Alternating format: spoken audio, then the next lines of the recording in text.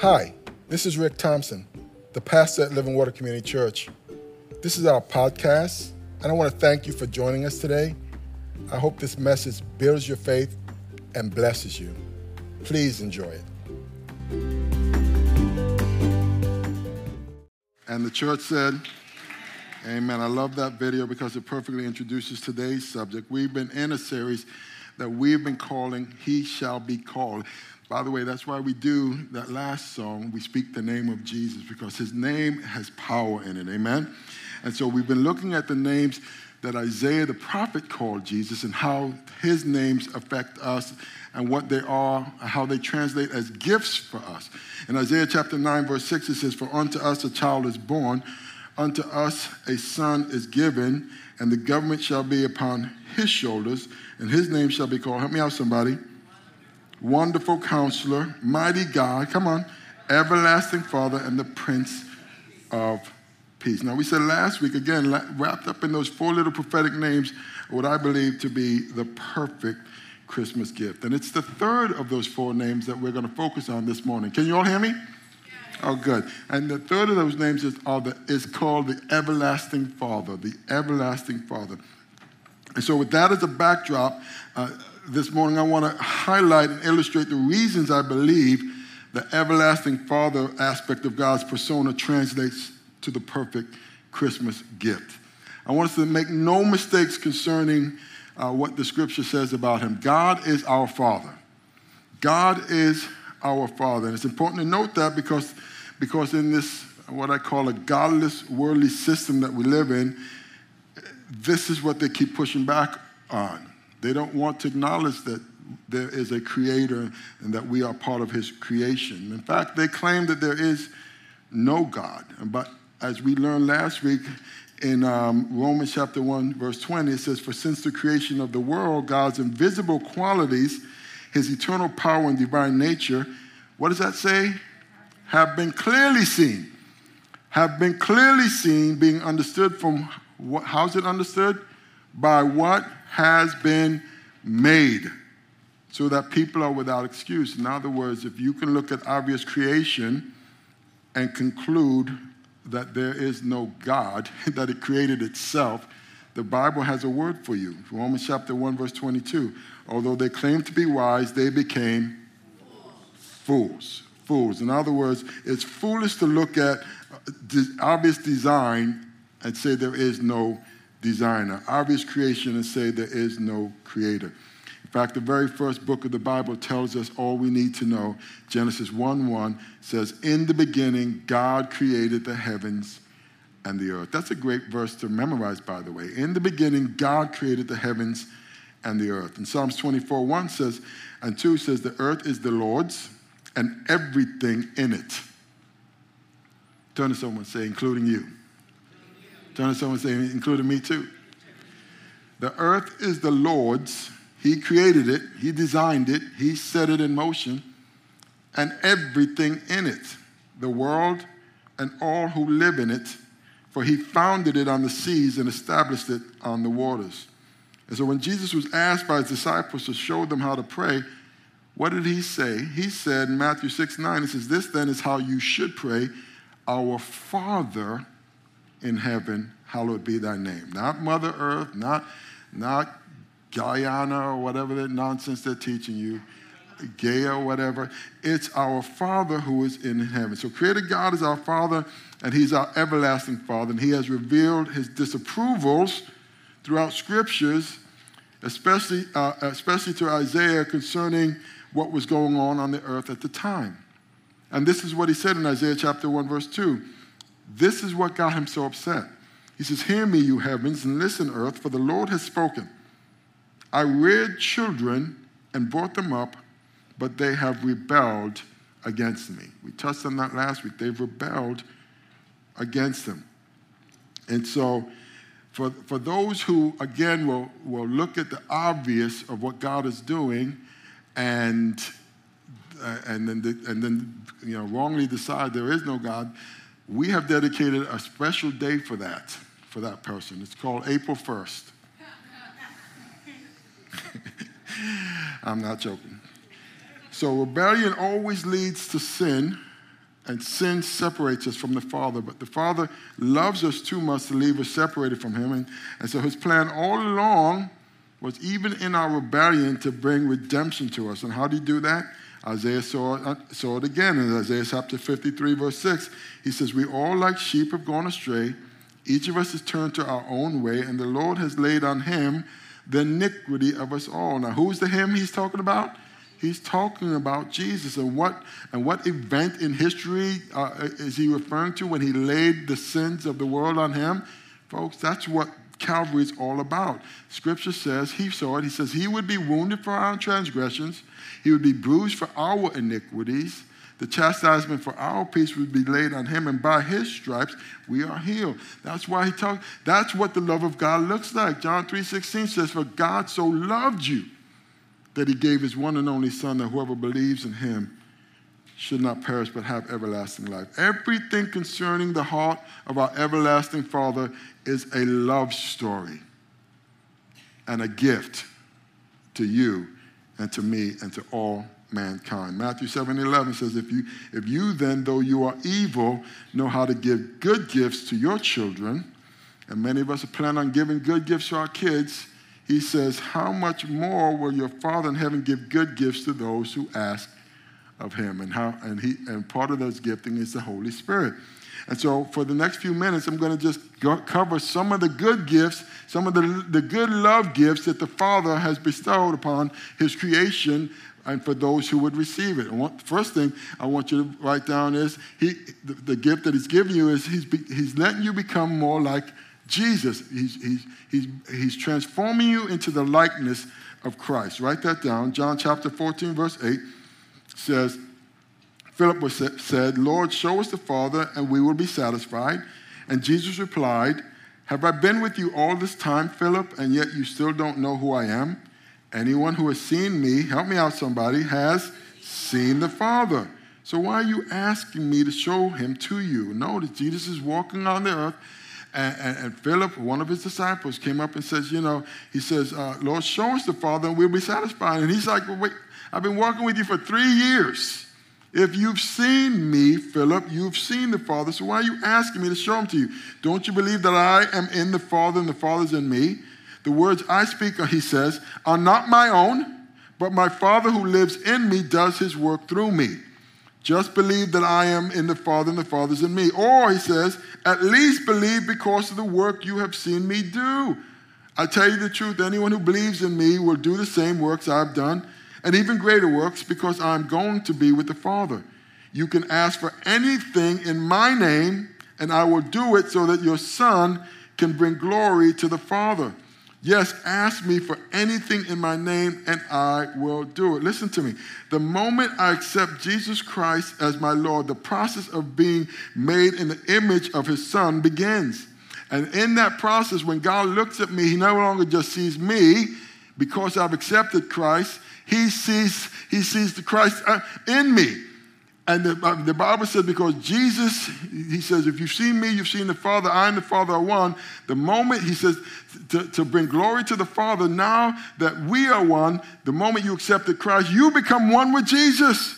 And he gives you the opportunity, as you are in his likeness, he says, to ask anything according to, let me give you the caveat, according to his will, and he will do it. Pastor Rick, I asked for a Lamborghini, and I didn't get it. I asked to marry that fine girl down the street, and she married someone else. Come on, somebody. How many know that God's got a plan? And he's got a will. And so what starts to happen is he says, I start to give you, the Bible says one verse that people like to abuse is, the Bible says, he'll give me the desires of my heart. And I say, and what does that mean to you? Well, whatever I desire. And I literally knew people through the years who would go to the car dealership and lay hands on the car and claim this woman and claim this. And I'm like, that's not what that means. Well, what do you mean that's what it means? No. When he says, I'm going to give you the desires of your heart, he says, he's going to put his desires in your heart. Uh-oh. Means he's going to put what he wants you to do in your heart. Come on, somebody. You're going to start to want what he wants for you. Oh, man. You guys aren't getting it. Because you're becoming like him. I want to be a millionaire, so he's going to give you what he has planned for you to have, all right? And then you're going to start to want what he wants. Now listen to part of Christ's prayer before he left to be with the Father. In John 17, verse 25, he says, "O righteous Father, the world doesn't know you, but I do. And these disciples know you sent me. I have revealed you to them, and I will continue to do so. Then your love for me will be in them, and I will be in them." Listen to me. If you want to know and experience the love of the Father, you've got to get to know his Son. Because in the process of getting to know his Son, your desires will become his desires. And then you will start to do the same works. And then you'll be able to ask whatever you according to his will, and it will be done for you. And understand that as he bears the image of his Father, God wants us to bear the image of his Son. Amen? In thought, in deed, in temperament. That's why you're going to start to change. That's why when I look at people who say they've accepted Christ and there's absolutely no change in their lives, I'm like, are you sure you did? Or did you just say a prayer? Because the moment you truly accept Christ, you start to transform. And you start to desire the things he wants for you. And you start praying according to his will in your life. And he wants good things for you. He wants you to provide. The Bible says, don't worry about the thing. He says, the very hairs of your head are numbered. Stop worrying about what you will eat, what you will drink, what you will wear. He says the pagans or the unbelievers, those people, they anxiously get up every day and they have to get their hustle on, trying to figure this out. He says, that's not what I want for you. What I want you to do as my children, he says, I want you to seek first the kingdom of God and his righteousness. And he says, when you make me a priority, we're going to be talking about that next year. Don't miss next year's message. But if you make me a priority, he says, all these things will be added unto you. He says, because I know what you need. Amen? Amen? Come on, somebody. So when we make that little shift, we start to realize that God is our provider. And as we start to fulfill his will and his plans in our lives, he knows how to bring you the things that you need. He knows you need food. He knows you need clothing. He knows you need a roof over your head. He knows everything that you need. He says, just put me first and I'll make sure that you have them. He wants you to test him in that. Romans 8:29 says this, for God knew his people in advance and he chose them to become what? Ta-da! If you're trying to figure out what God is planning, what God is doing, there it is in black and white. He knew his people in advance, and he chose them to become like Oprah Winfrey, like LeBron James. Come on, somebody. Like one of the famous singers. Come on, like Pastor Rick. No, he chose you to become like his Son. Like his Son. That's what's going on, so that his Son would be the firstborn among many brothers and sisters, and having chosen them, he called them to come to him. And having called them, he gave them right standing with himself. That's the cross. And having given them right standing, he gave them his glory. And this is how he does it. He does it through your next fill-in, the offer of his amazing grace. Write that down. His amazing grace. God does not give us what we deserve. He gives us what we need. Luke 15, verse 1 and 2 says, tax collectors and other notorious sinners often came to listen to Jesus teach. Now, we say tax collector, and it doesn't have as much of a stigma that it had when this was written down. A tax collector and notorious sinners were lumped together because they deserved together. Because if you were a tax collector back then, you were a cheat and a scoundrel. There were things that you were supposed to collect, and in order for them to get rich, what most of them did was they collected more and they put it in their pocket. So they were known thieves and scoundrels, and these are the people who are coming to Jesus. Tax collectors and notorious sinners, fill in the blank for that one, often came to listen to Jesus teach. How many times do you see notorious sinners coming to listen to preachers preach? That's what was going on. And this made the Pharisees, which were the religious people of the day and the teachers of the religious law, complain, watch this, not that he was reaching the lost, but that he was associating with such sinful people and even eating with them. Oh my goodness. And Jesus in another passage explained to them why he did what he did. He says it's not those who are well who need a physician. It's those who are sick who need a physician. And Jesus is the great physician, amen? And so he took time for those who needed him most. And that's when he tells us about the lost sheep and the lost coin and the prodigal son. I love this story. It's a story that Jesus tells of two boys and one of them demanded his portion of his inheritance from his father before he died. Understand that in the Jewish tradition, if you did that, that would have been seen as a complete insult to the father. You want your money before I die? But that's exactly what he did. Jesus is telling the story. And to add insult to injury, he takes his inheritance, large sum of money, he leaves to go to a far-off land, and he blows every cent he had on what the Bible calls wild living. Again, not sure exactly what wild living looked back then, but I'm sure it probably was similar to what's going on today. Lots of wine, lots of women, partying like a rock star. And after a while, he's doing all this. The Bible says his money runs out. And at the same time, a severe famine hits the land. And now he's broke as a joke. Now, let me just pause just for a moment, because it's not in the message. But when I read it again, I just kind of went up in my spirit. Because oftentimes people will come to me and say, well, Pastor Rick, why is God doing this to me? Why is God against me? Listen to me. I thank God for the severe famines and those situations that God allows to come into your life to get you to the place where you finally start looking up. If God allowed you to stay blessed in your mess, so many people would never turn to Jesus. They would just continue down that path. And so God sometimes allows those storms to come into your life so that you can finally say, yes, no, this ain't working for me. Come on, somebody. This guy, after spending an entire inheritance, a famine was sent in the land. That means there was some kind of drought. There was hardships coming on, and now he's broke as a joke.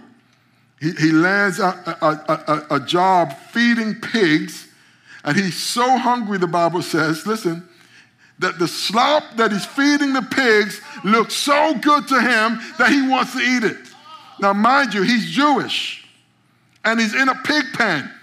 How many know that Jews don't associate with pigs? I was in Israel. There was not a stick of bacon to be found when I went to the places I went. Come on, somebody.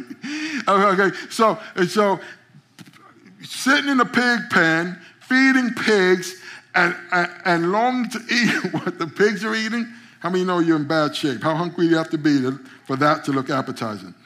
And as he's sitting there among the pigs, starving, Scripture says he has an epiphany. Luke chapter 15, verse 17.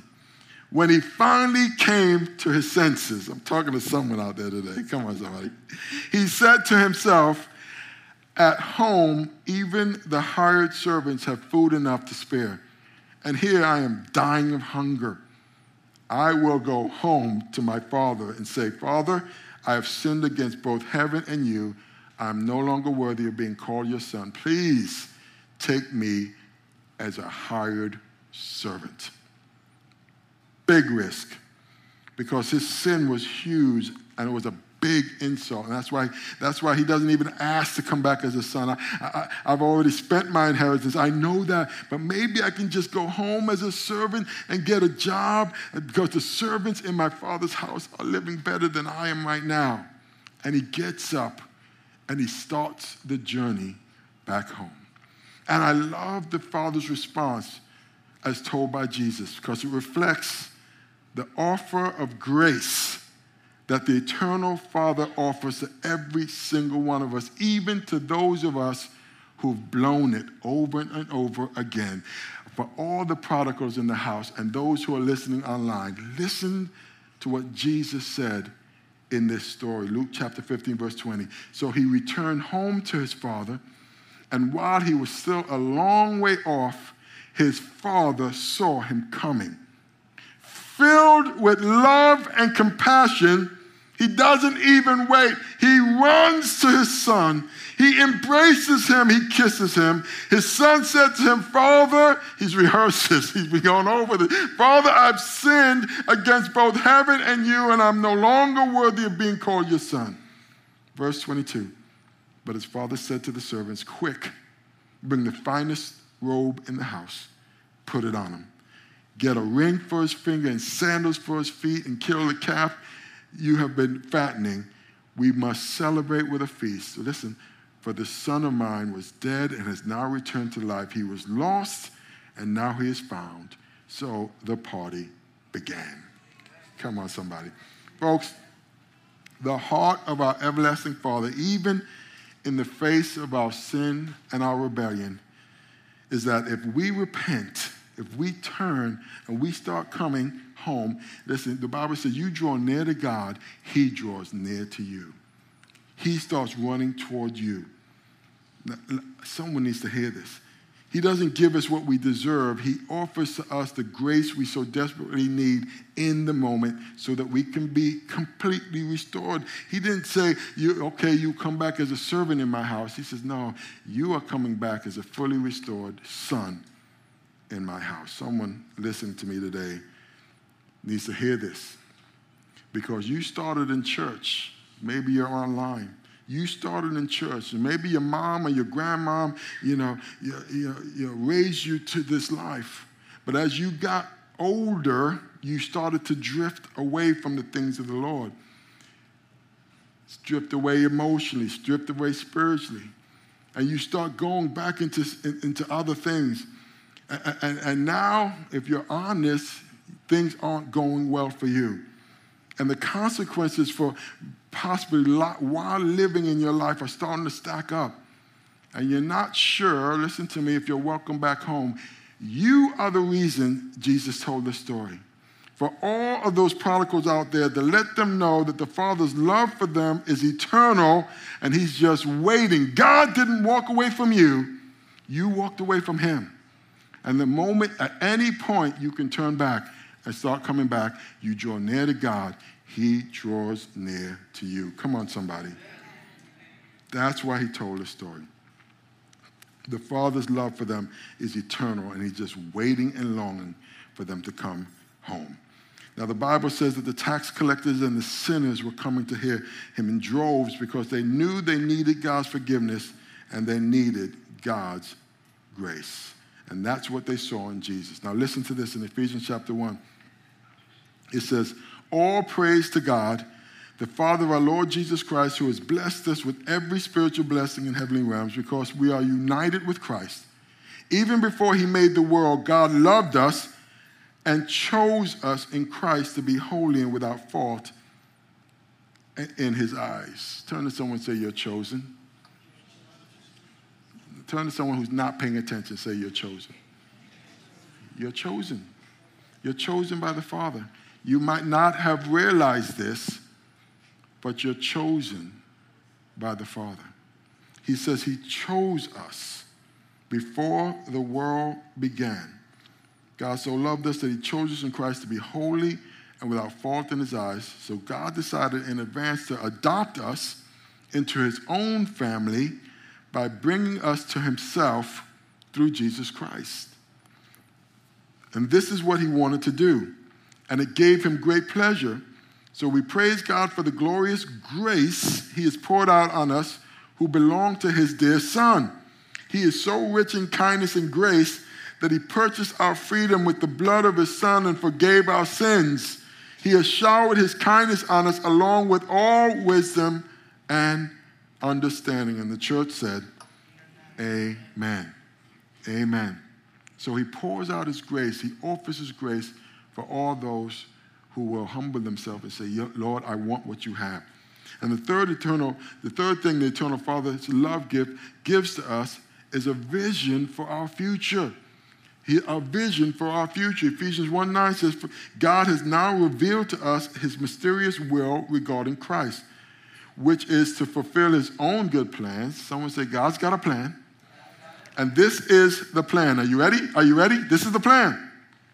At the right time, he will bring everything together under the authority of Christ.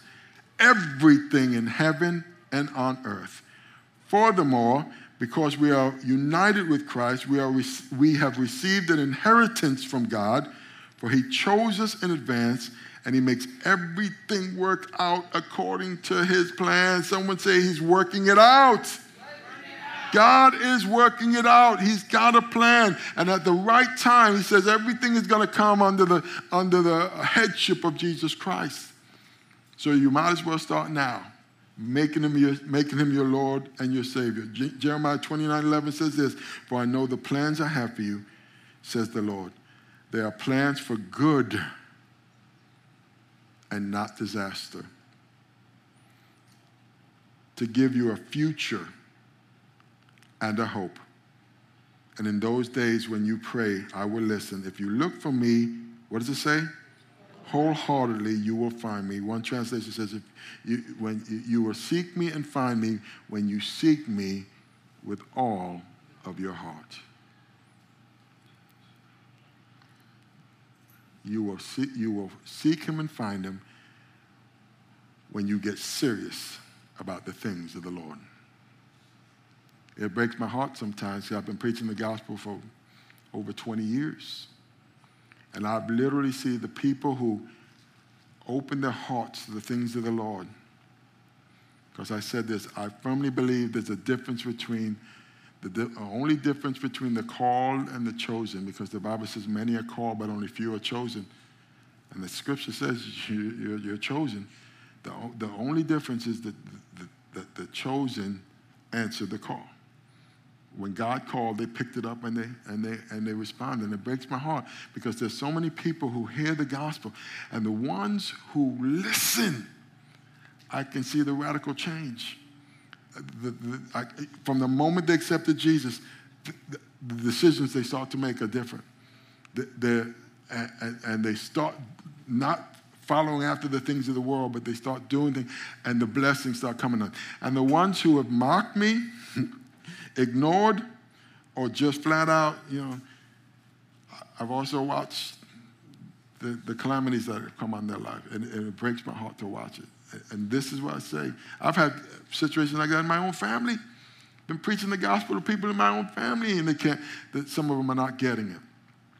And so I said, I'm not saying things are going to be perfect, but I'm just saying things are a whole lot better with Jesus. Come on, somebody. You make a whole lot of better decisions than if he's not. You are way more forgiving with Jesus than, and then he blesses it, because he knows how to provide for his own. Now,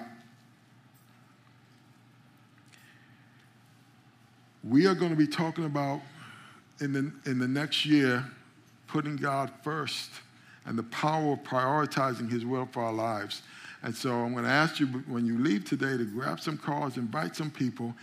But when we start to prioritize the Lord, even in the simplest things, seek ye first the kingdom of God and his righteousness, that's where all the provisions are. That's where the power is. And when we start to break down, the Lord has put on different aspects in our lives what we can do, we will start to see the hand of God move on our lives. Don't miss that for the next series. Let me give you the fourth and final area that the love gift from the Eternal Father comes to us. And that's in, probably most importantly, eternal life to all who want it. Eternal life to all who want it. Again, John 3:16 and 17 tells us, for this is how God loved the world. He gave his one and only Son, so that everyone who believes in him will not perish, but have everlasting life. God sent his Son into the world not to judge the world, but to save the world through him. Now, we all know those verses. There's a little story that I used to hear where a kid was asking, asking a person, how much does God love us? And the person, in a simple illustration says, well, he loved us this much. And then he stretched out both arms. And then he died. In that one act reflects the heart of God and his love toward every single one of us, because every one of us was lost in our own sins. What we all deserve, the wages of sin, the Bible says, is death. What we all deserve for the sin in our lives and the rebellion in our hearts, all have sinned. I am not the exception. You are not the exception. All have sinned and fall short of the glory of God, and the wages of sin is death. That's what we deserve, eternal separation from the Father. But the free gift of God is eternal life through Jesus Christ our Lord. And that gift is seen in the cross of Calvary of what God has done. And so, but everyone knows those verses, but we're not as familiar with the second part of those verses, which is verse 18. John 3, 16 and 17, we know. Verse 18, this is what it says.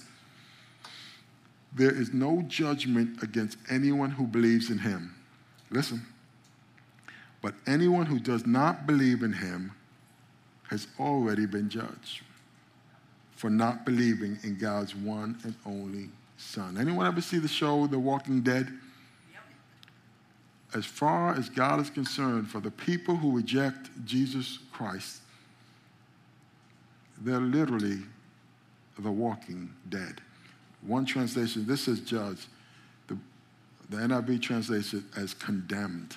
They're already condemned. They're on death row, okay? They just don't know it. They're on a big, beautiful planet, and this is all they have on this planet. It says, but anyone who does not believe in him has already been judged for not believing in God's one and only Son. And the judgment is based on this fact. God's light came into the world, but people loved darkness more than the light, for their actions were evil. And all who do evil hate the light and refuse to go near it for fear their sins will be exposed. But those who do what is right come to the light so others can see that they are doing what God wants. Folks, the heart of the Father, the eternal Father, is to give us eternal life. And he demonstrated his love in this fact that he gave his one and only Son. He sent the light into the world, just as Isaiah the prophet saw it. He says, this is what I have against my children. I've created them, I've raised them, and they've rebelled against me. But out of his love and his compassion, he says, I'm going to take care of the problem. And I'm going to send my Son to pay the penalty for their sins. And all they have to do is repent and put their trust in him. And that will cover their.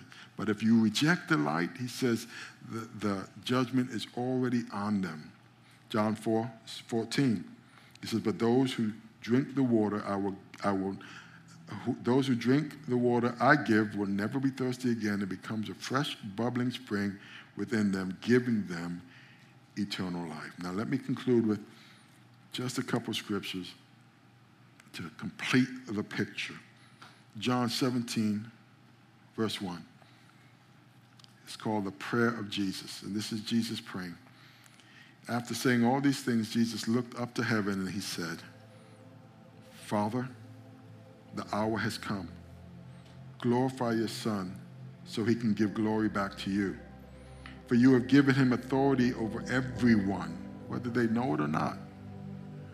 The Bible says we will stand before Jesus one day and give an account for our lives. He's the judge of the living and the dead. That's what he says. And this is the way we have eternal life. Listen, to know you, the only true God, and Jesus Christ, the one you sent to earth. I brought glory to you here on earth by completing the work you gave me to do. Now, Father, bring me into the glory we shared before the world began. I have revealed you to the ones you gave me from this world. They were always yours. You gave them to me, and they have kept your word. Now they know that everything I have is a gift from you. For I have passed on to them the message you gave me. They accepted it and know that I came from you, and they believe you sent me. Romans 5:8. But God showed his great love for us by sending Christ to die for us while we were still sinners. 1 John 5:11. And this is what God has testified. He has given us eternal life. And this life is where? In his Son. Whoever has the Son has the life. And whoever does not have God's Son does not have the life. Do not be confused or deceived. There are not multiple ways to heaven. Jesus says, I am the way, the truth, and the life. And he says, no man comes to the Father except by me. And John broke it down into the simplest form in terms of eternal life. Eternal life means where you will live eternally, your soul. Everyone's going to die physically. Ashes to ashes, dust to dust. Some point, 100 years from now, none of us in this room will be here.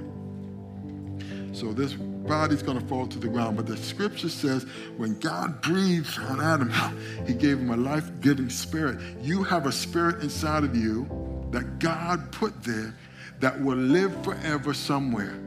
You will either live forever eternally in the presence of the Father, that's eternal life, or you will live forever eternally separated from the Father.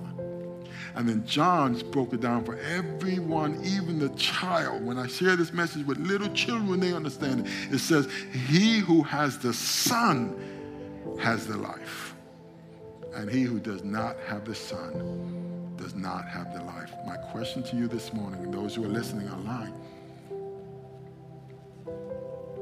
when you examine your heart, is Jesus there? Have you made a priority of him in your life? Have you acknowledged that you are a sinner and you need a Savior? Have you repented and turned to him for the salvation of your soul? The Bible says, today if you hear his voice, don't harden your heart. The reason it says today if you hear his voice, because this is what we tend to do. You hear a message like this and the Spirit is drawing you and you sense it. I remember that. I remember white knuckling in the back of the church as a 16-year-old. I'm like, well, Lord, what's going on here? And the Spirit is just drawing me. But the more you say, no, I'm not going to do that. No, I'm not going to do that. The call that God's put on your life, it's not that he stopped calling you. He's calling you. But there's a callousness that comes over your heart. And you start hearing it less and less and less. Now, I remember when I first heard the gospel, I don't recall ever hearing it before. The first time I heard it, I'm like, oh my goodness, that's God calling me. And the tears that came as I walked the aisle and gave my life to Jesus. And then as I grew older, I'm like, oh my goodness, there are some people who hear this message over and over and over again, and their hearts are so callous. And they don't understand what's at stake. As a pastor, I'm the first one of the first ones to call when tragedy hits a family. I've done funerals for every age, as old as Jim, how old was your father? Or your grandfather? How old was he? He was like 90-something years old? He was 99 years old. Till as young as a 3-year-old drowning. And almost every age in between. 20s, teenagers, 20s, 30s. Don't presume on the future. I've got all the time in the world. No, you may or you may not. That's why he says today, if you hear his voice. Don't harden your heart. Get serious with him today. And if God is knocking on the door of your heart, to me, the only sane thing to do is to open the door, allow him to come in, and receive the free gift of eternal life. When I say free, it's free to you, it's free to me, but it cost him everything. It cost him his life, it cost him his son, and that's why he takes it serious. Wait a second, you're going to reject such a precious gift all your life, and you think you're going to get into heaven based on your good works, when my word tells you it's by grace you are saved through faith. This not of yourself. Okay? It's a gift from God, not as a result of works, so that no man may boast. There will be no boasting in heaven. You are not going to get to heaven based on how good you are, and neither am I. You're going to get to heaven only by the work that Jesus did, and only if you have the Son. Do you have the Son? And if you're not sure, it'd be my privilege and my honor to lead you in a prayer of asking him or even recommitting your life to him, because some of you are the prodigals. God called you, but you've drifted away, and you're out there and things aren't going well, and I thank God for the storms, because if he let you stay out there and blessed you in your mess, you'd just be out there. And Jesus said this, what does it matter if you gain the whole world, but in the end you lose your soul?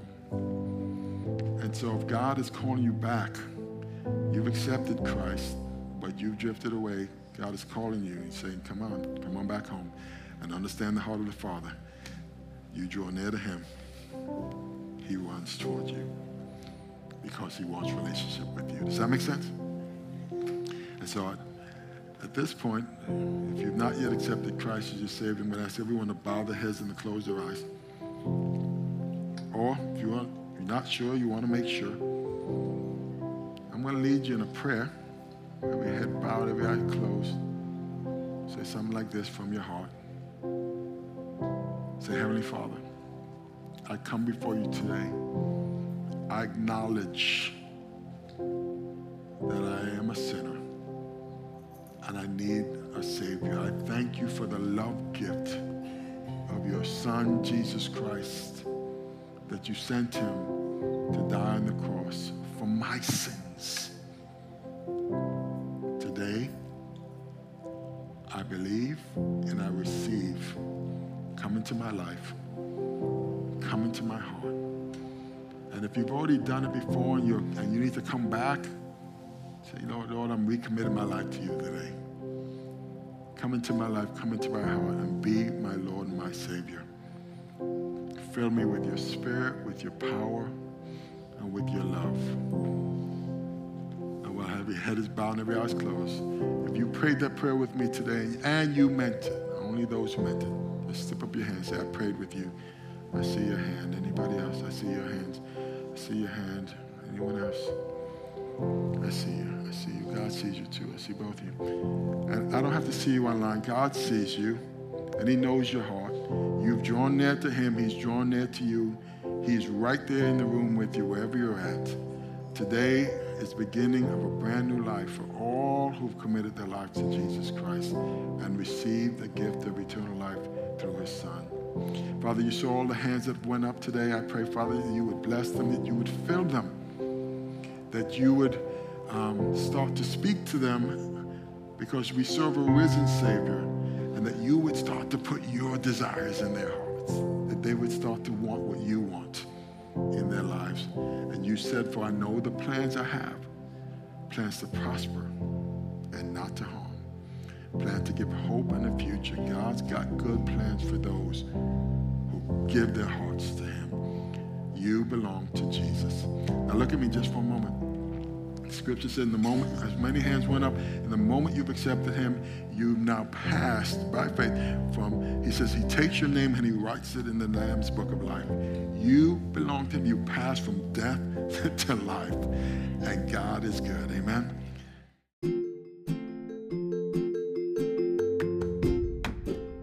Thank you so very much for listening to this message. We hope you were truly blessed. If you were, please subscribe to our podcast if you haven't already, and share it with a friend. Doing so will cause the seeds of God's word and the message of his love to spread like wildfire. So thanks again for partnering with us in this important way. Stay thirsty for Christ, my friends, until the whole world hears. God bless.